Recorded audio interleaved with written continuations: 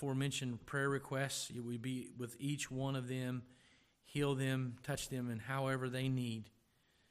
Father, we again come to you, asking you, as we open your word, to have a fresh mind, a clear mind.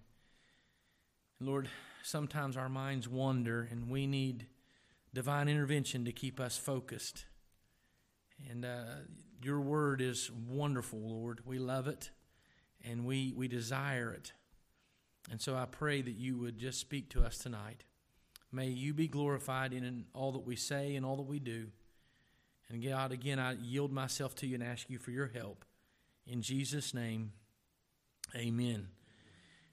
As you will have noticed as we've been going through Isaiah, there is a repeated pattern. And the repeated pattern is this, that Israel would continually seek the way of the world. They would continually go away from God. They would worship other gods. They would have earthly leaders that they followed that led them astray. And then along would come a prophet, and a prophet would give them a dire warning and call them to repentance. Remember, the prophet represented God to the people, and the priest represented the people to God. And so he would come and give a message, and they would forsake the message, and God would bring judgment upon them. They would repent, and then they would start this cyclical behavior all over again. In our passage of Scripture, I would like to maybe just start with a little illustration. Could you imagine, many of you have children, and you imagine when your children were growing up and you told your kids, listen, I don't want you to hang out with these people. If you hang out with these people, they're going to lead you down the wrong road and you're going to find yourself in trouble. Has any parent ever said that? And then later to find out that when your child got into some trouble, maybe someone was bullying your child, and your child went to the very people you warned that child not to go to rather than coming to you. How would you feel? Would you feel betrayed that the child that you asked not to hang out with him, you commanded them not to hang out with him because if you did, you would become like them, and then along comes someone who starts bullying that child, and rather than coming to you for help, they go to the very people you warned them not to associate with?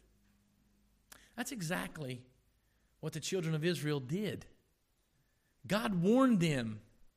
He warned them repeatedly not to make alliances with pagan nations because more often than not, those pagan nations would pull them down into idolatry. And just as he told them, they did, and thus it happened. And so in our text is a perfect illustration of that. 30 and 31 have to deal with the same situation, the scenario where the children of Israel turned to Egypt rather than turning to the Lord.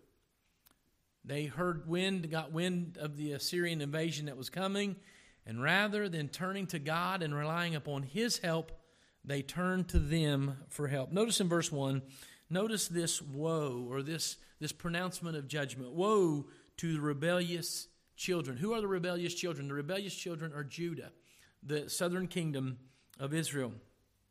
Why would he give forth this word of judgment, this word of prophecy of judgment? Well, notice how he describes them, who take counsel, but not of me. You know, it's a great insult when God's people go to everyone else for counsel but to him. Have you ever had a situation in your life where you were in a bad time or dire straits or something, and you sought help from maybe people that you respect, and you went and you sought help from them, and then you dawned on you, I've sought help and counsel from everyone but God. And as a last resort, you turn to prayer. Has anyone ever fallen in that trap? We all have. We all have. And he says, you're rebellious children because, number one, you take counsel but not of me. How in the world can God's people go to pagan people for help when we have the promises of God? We have the one who created the heavens and the earth. We have the one who made everything, who holds everything intact. Why would we go to the pagan world? Notice what else he said. And who devise plans but not of my spirit. Not of my spirit. It's interesting, we are so far removed from a normal Christianity. Today, we think normal Christianity, people who are normal Christians, defined by the Bible, are super Christians. Notice with me in James chapter 4 that there's a problem with planning without God. If you are a believer in Jesus Christ, if you're God's people and you make your plans apart from God, that's an issue. That's a problem. In James chapter 4 and verse 14, whereas you do not know what will happen tomorrow, for what is your life? It is even a vapor and appears for a little time, and then it vanishes away. Instead, you ought to say, if the Lord wills, we shall live and do this or that. Now watch this. But now you boast in your arrogance. All such boasting is evil.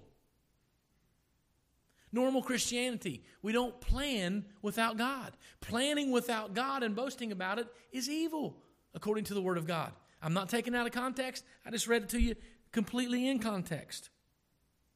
And so God's problem with Judah was she made plans without him. They planned to go to Egypt thinking that Egypt would support them and help them and do for them what only God could do for them. That's a big deal. As a matter of fact, at the last of verse 1 there, he says that they may add sin to sin. They were compounding the problem. Why? Well, first of all, they disobeyed God. They disobeyed God. Do you know that all idolatry, putting anything before God, worshiping false gods, all idolatry begins with disobedience. When you or someone steps on the road of disobedience, you are going down that road where it takes you. And this is what they did. They added sin not only to their disobedience, but what I think is the greatest insult is just saying, God, I don't need you. A disregard for God. How can we as God's people have such a disregard for Him? Notice verse 2, who walked to go down to Egypt, and they've not asked my advice. They go to pagans who worship statues, who worship all manner of things, and they never asked the advice of God. How many times have we in our lives made major decisions without asking God? How many times in our lives have we just been aloof to God? I'm not saying we do it on purpose, but I'm saying we do it. And he says, who walk to go down to Egypt, which means it was a calculated effort. It was something they thought through. It was something they decided it was the best for them to do, and they went to Egypt rather than seeking the advice of God. Notice this, to strengthen themselves in the strength of Pharaoh and to trust in the shadow of Egypt. This is almost laughable. They thought that making an alliance with Pharaoh, they were strengthening themselves. But what they didn't understand was they were setting themselves up for a great fall. So what are the consequences? You know there are always consequences to sin. God forgives sin, but there are consequences to sin. And we don't want to talk about that in our land today. We don't want to talk about consequences of sin. I'm okay, you're okay, everybody's okay. Let's hold hands, light candles, and sing Kumbaya on our little coffee mats with little bean bags and all that stuff. The point is, they were seeking to strengthen themselves in Pharaoh, and they were trusting in the shadow of Egypt. And so there are consequences for that. What are the consequences? Number 1, verse 3, therefore the strength of Pharaoh shall be your shame. Does anyone feel like there's no shame today? I remember I was called one time. The people are no longer in this church, and I was called one time to go. There was a problem, and I went there, and this individual had done something, And when I got there, the individual was ashamed, and I was just trying to restore and pray. And this person was there, and we were working through scriptures and talking about it, and there was shame there. And all of a sudden, a sponsor came, and when the sponsor came, all of a sudden, the shame was gone, and the individual went from a shame to a victim. Everyone today is a victim. There's no shame. But the Bible says, therefore the strength of Pharaoh shall be your shame. You won't notice it. You won't recognize it until those of you that are left look at the ruins of Jerusalem and all the people that were taken captive and all the people that were killed. You will then realize your shame. I once was told by someone in the other church, someone had fallen into grave sin. It was a public figure, and the person was repentant. And someone said, well, they were only repentant because they got caught. You think God doesn't know that? You think God doesn't know that human nature is that you will try to hide until you're caught? Shame. We never think of shame being a consequence of sin. But shame's not a good word in the Bible. It's not a good thing. Notice what else he says. The second result or consequence. And trust in the shadow of Egypt shall be your humiliation. Just like the walls of the city, they were going to be brought down low. They were going to be humbled. You know, the Bible tells us to humble ourselves in the sight of God. If you don't humble yourself, He will humble you. They made this alliance. They were going to be represented as shame and humiliation. Now to you, what's the big deal? Well, to the nation of Israel, they thought they were God's people. They thought they were the kingdom, the Jews of all Jews, and everybody was going to be subservient to them, and they were going to be world renowned. But what they didn't know is they were about to be humbled as a consequence of their sin. Verse 4, for his princes were at Zoan, and his ambassadors came to Hanes. We don't know where Hanes is specifically, but it's in that region of Egypt, near Zoan. They were all ashamed of a people who could not benefit them or be help or benefit, but a shame, and here's the last consequence, and also a reproach. When you see this word reproach, you need to think about this. Because these people were telling everyone in all the surrounding nations that they were the people of God. And when they fell hard, they brought reproach upon themselves, which connected them to God, which to the scoffers brought reproach upon God. And if you study this Hebrew word out, it is very close akin, now listen, to blasphemy.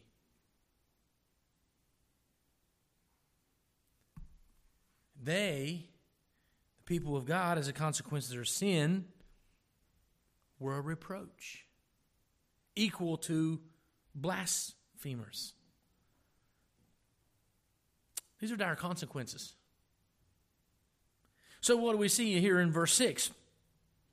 We see God telling in verses 6 and 7 them how foolish it is to trust in Egypt. The burden against the beasts of the south, Negev or Egypt, through a land of trouble and anguish. So what he is saying is you're putting all your trust in a people that have to come a long journey through a land of trouble and anguish, from which came the lioness and the lion, the viper and the fiery flying serpent. They have to make this trek through the wilderness with all these evil animals. Now watch this. They will carry their riches on the backs of young donkeys and their treasures on the humps of camels. They're not ready to fight. Now watch this. To a people who shall not profit. Therefore, or let's say, for the Egyptians shall help in vain and to no purpose. They're going to benefit you nothing. It's the equivalent of sojourners taking all of their property and going through an arduous journey through the wilderness where serpents and lions and they're on the backs of donkeys with all their materials. They can't fight. The Egyptians shall help in vain and to no purpose. Therefore I have called her Rahab Hem-Shabeth. Rahab in Hebrew is a mythical sea monster. It can be translated like this, a harmless dragon. A dragon, instead of spitting fire, it burps smoke. It's harmless. It can do nothing. And you put all your eggs in that basket. You thought that Egypt would come marching in like a grand army, and they come in with all their phylacteries, and they come in with all their wealth, and they're not even going to make the journey. How often do we turn to the world's methods, and because we do, we're losers? We lose in the situation. As a matter of fact, Isaiah, I want you to go and I want you to write it before them on a tablet. I want them to remember this warning I'm giving them for every generation all the way throughout time. Look at verse 8. Now go write it before them on a tablet, a permanent record, and note it on a scroll, that it may be for a time to come, forever and ever, that this is a rebellious people, lying children, children who will not hear the law of the Lord. You think you're great, Judah, but you will be remembered throughout history as being a rebellious people, lying children, children who will not hear the word of the Lord. That's your heritage. Isn't that terrible? I mean, most people want to die and leave a good heritage, right? You're going to be known as a lying, rebellious, stiff-necked people that would not listen to God. Insomuch as in verse 10, you say to the seers, do not see. You say to the prophets, do not prophesy to us right things. Speak to us smooth things and prophesy deceits. I read this and I can't help but think of where we are today in our land. They didn't want the Word of God. They wanted smooth talking prophets that would build them up and make them feel good about themselves. They wanted people that would not tell them the truth, but tell them what they wanted to hear. And it's interesting, Timothy writes of a time, for the time will come when they will not endure sound doctrine, but according to their own desires, because they have itching ears, they will heap up for themselves teachers.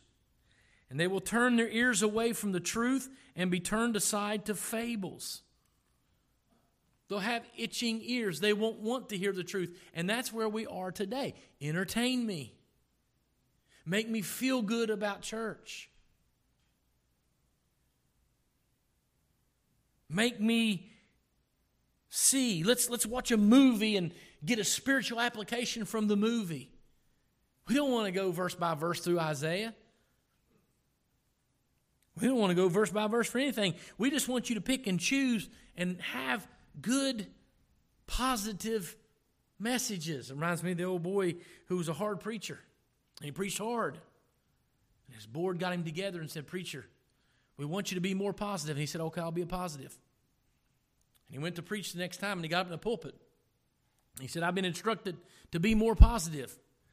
And he said, I can tell you right now, I am positive I'm against sin. And he began to preach just as hard as he ever preached. But we think of this as something new in our day. That having itching ears just came about in the 21st century. It didn't. They dealt with it all the way back in Isaiah's time. They didn't want to hear the prophets. We want you to say what we want to hear, and we want to benefit from it.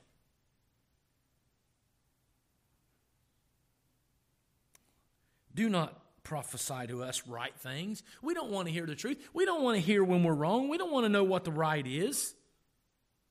Speak to us smooth things. Be a smooth talker. Get out of the way. Turn aside from the path. Cause the Holy One of Israel to cease from before us. Can you believe that?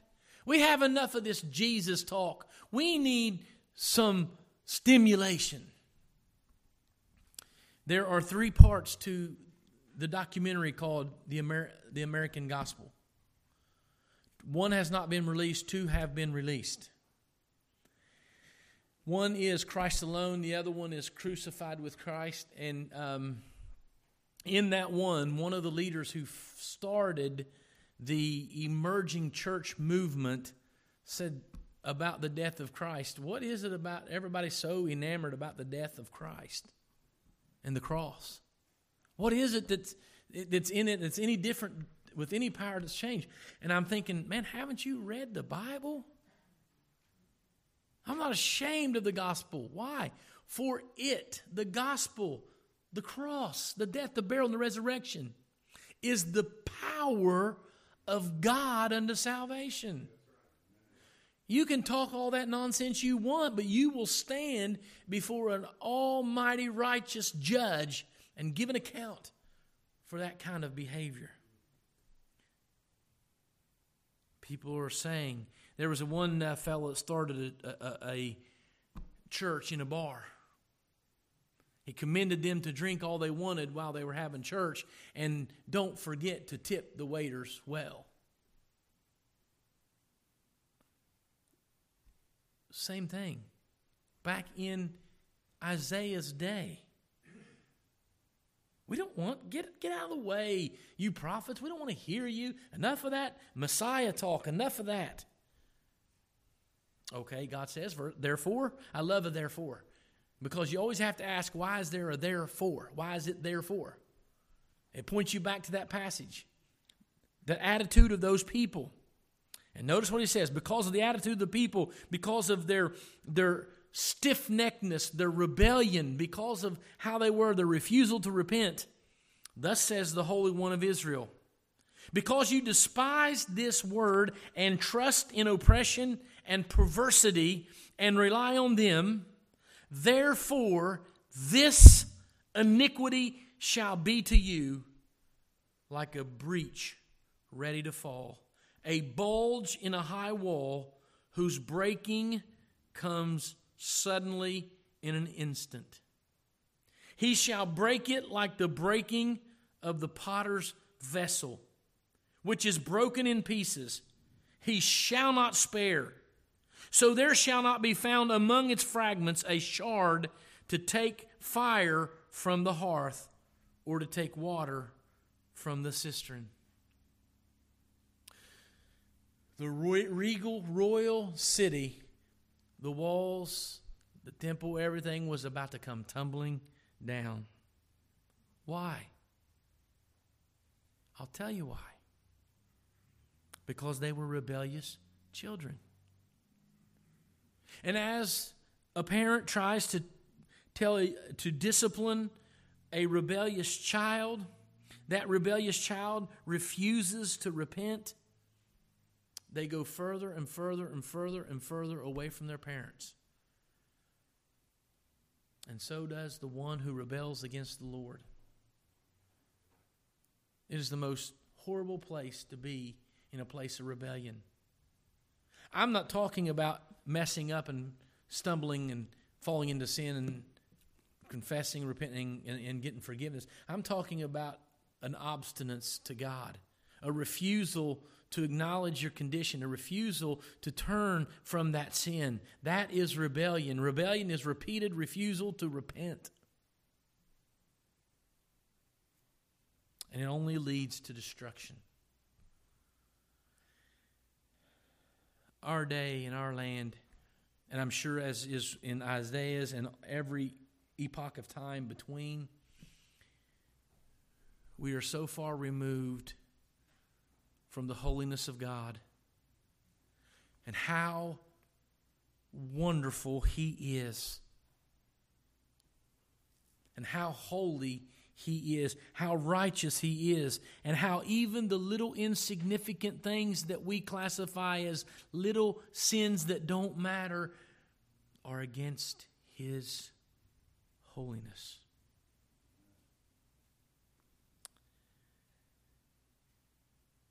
And typically, humanity in our flesh, we try everything else, and when we have exhausted all means, we turn to God and ask Him for help.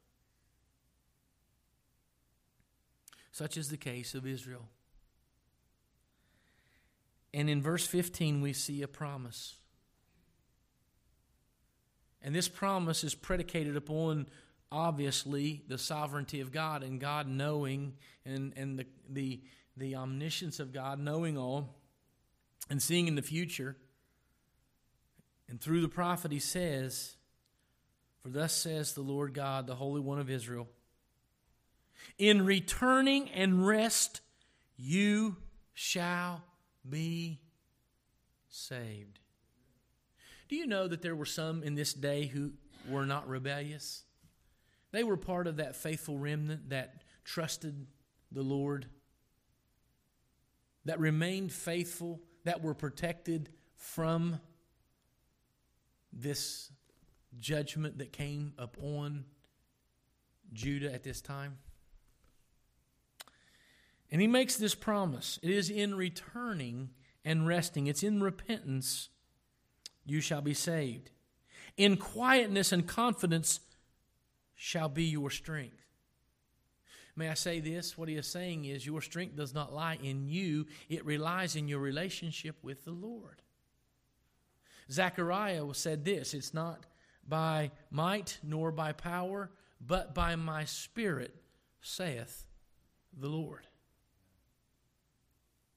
It is only, and I repeat to you, only when we walk in the power and the Spirit of the Lord that we are successful. That we have deliverance. That we have strength. It's in that returning and rest you shall be saved, but you would not. Ouch. You would not. And you said, "No, for we will flee on horses.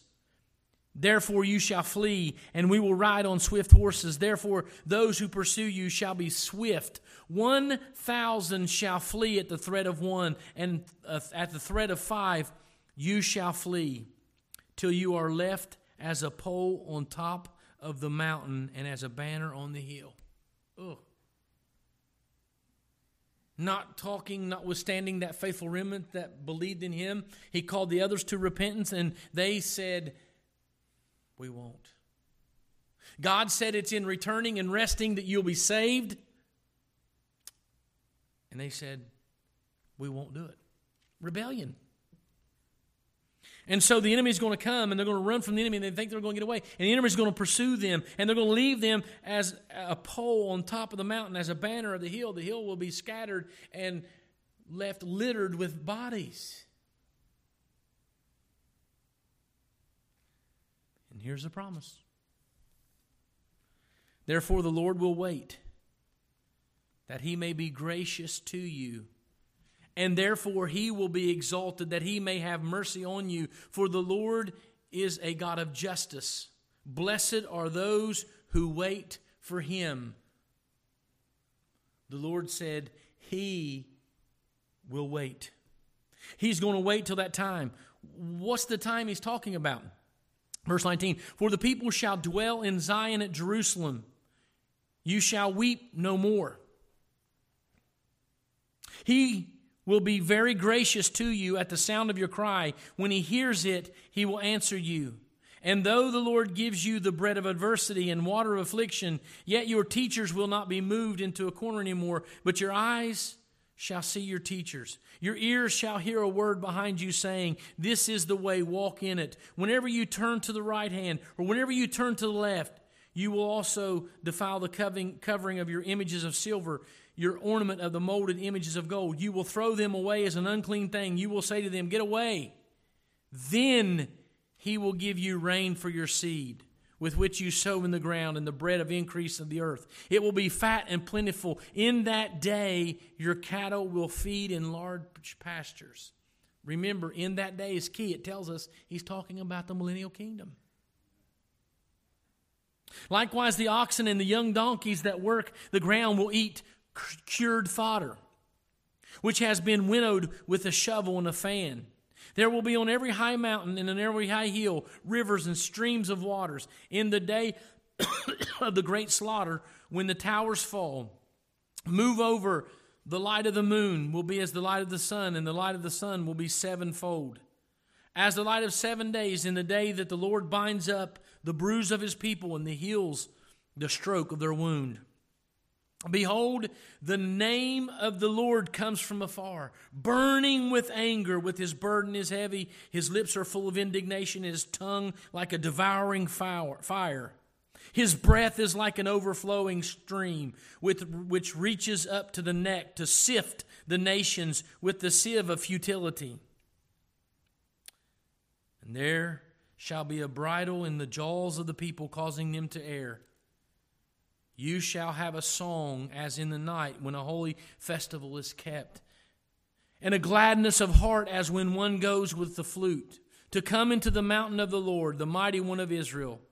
The Lord will cause his glorious voice to be heard, and show the descent of his arm with the indignation of his anger, and the flame of his devouring fire with scattering tempest and hailstones. For through the voice of the Lord, Assyria will be beaten down as he strikes with the rod, and in every place where the staff of punishment passes, which the Lord lays on him, it will be with tambourines and harps, and in the battles of brandishing he will fight with it. For Tophet was established of old. Yes, the king is prepared. He has made it a deep and large. Its pyre is fire with much wood. The breath of the Lord, like the stream of brimstone, kindles it. He tells them that there's coming a day, and that day is coming, when the Lord will reign, and they will have all their needs met. They will sing glorious songs. The sun will shine as 7 days, and the moon will be as the sunlight. And then toward the end, he says, but even immediately, as quick as Assyria moves into Israel and they destroy Jerusalem, God will destroy them. But hear me out. It will not be until Assyria has unleashed the judgment of God on Jerusalem. The day in that day, the day of the Lord that he talks about prior or not yet happened, it will not come until after the second coming of Christ. At the second coming of Christ, the Lord will lay hold of all those enemies. He will destroy all the enemies of Israel. He will take Satan and he will cast him in the pit for 1,000 years. He will be bound in the bottomless pit. During that 1,000 years, Jerusalem will live like they've never lived before. But you know what the sad part is? God tells them, even in the day they're in, they can live under his protection and his provision if they would just repent, but they would not. They would not. And so as I study this, I go back to verse 1, and he says, "Woe to the rebellious children." The Bible teaches us that all these things that were written in the Old Testament were written for our admonition. They were written for our learning. What can we learn from this? I will tell you this, and I mean this with all sincerity. If you claim the name of Jesus Christ and you are a rebellious child, you are in trouble. God will deal with your rebellion. Hebrews teaches us that He chastens those whom He loves. Chasten is correcting. And the Bible teaches us that when we're going through correction, it does not seem pleasant at the time, but it yields the peaceable fruit of righteousness. There's a purpose for that. It is to correct us and get us on the right path that we might do right. It is enough.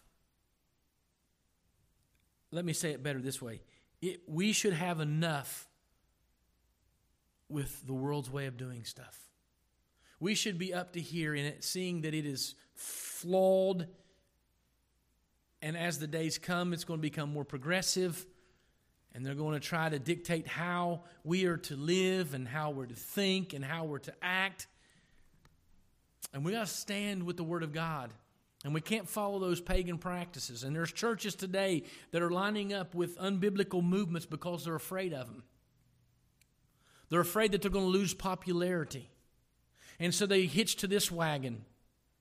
And they hitch to things that God says an abomination. And we all know people who are stuck in these different lifestyles, and we still have to preach it as sin. We can't just give it a pass because we know somebody, and they might be in our family. But this is the day we're living in. We have all these alliances of the world that want to bring us together.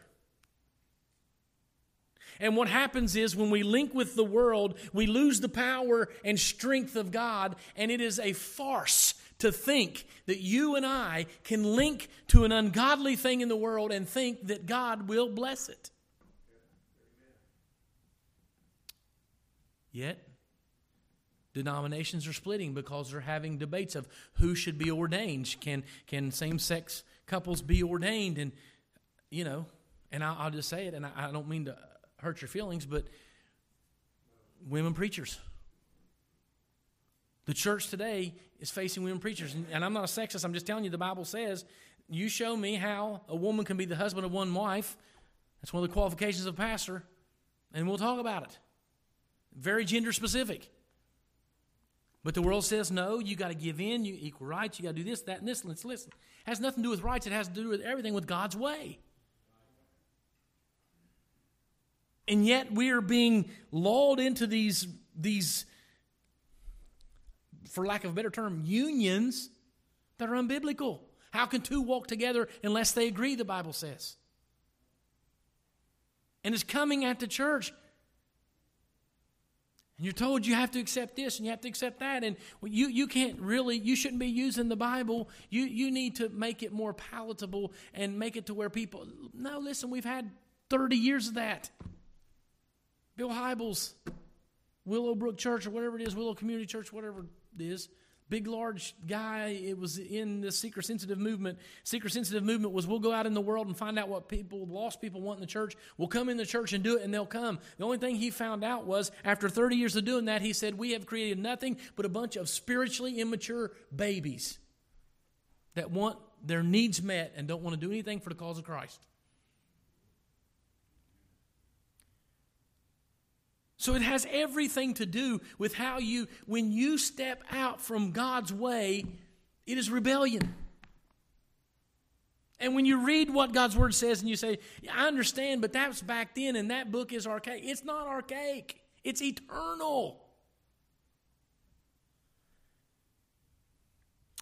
We can't enter into these worldly alliances and have the power of God any more than Israel could enter into these pagan alliances and have the power of God on them. They couldn't.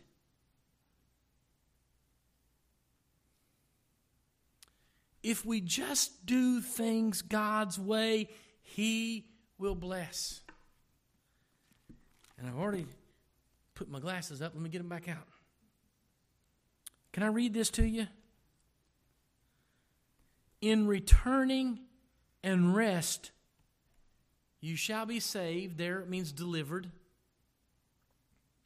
In quietness and confidence shall be your strength. Rest, strength, confidence, power only comes from being linked to Jesus Christ, not the world. And so God help us. God help us that we never cross that line and become rebellious children.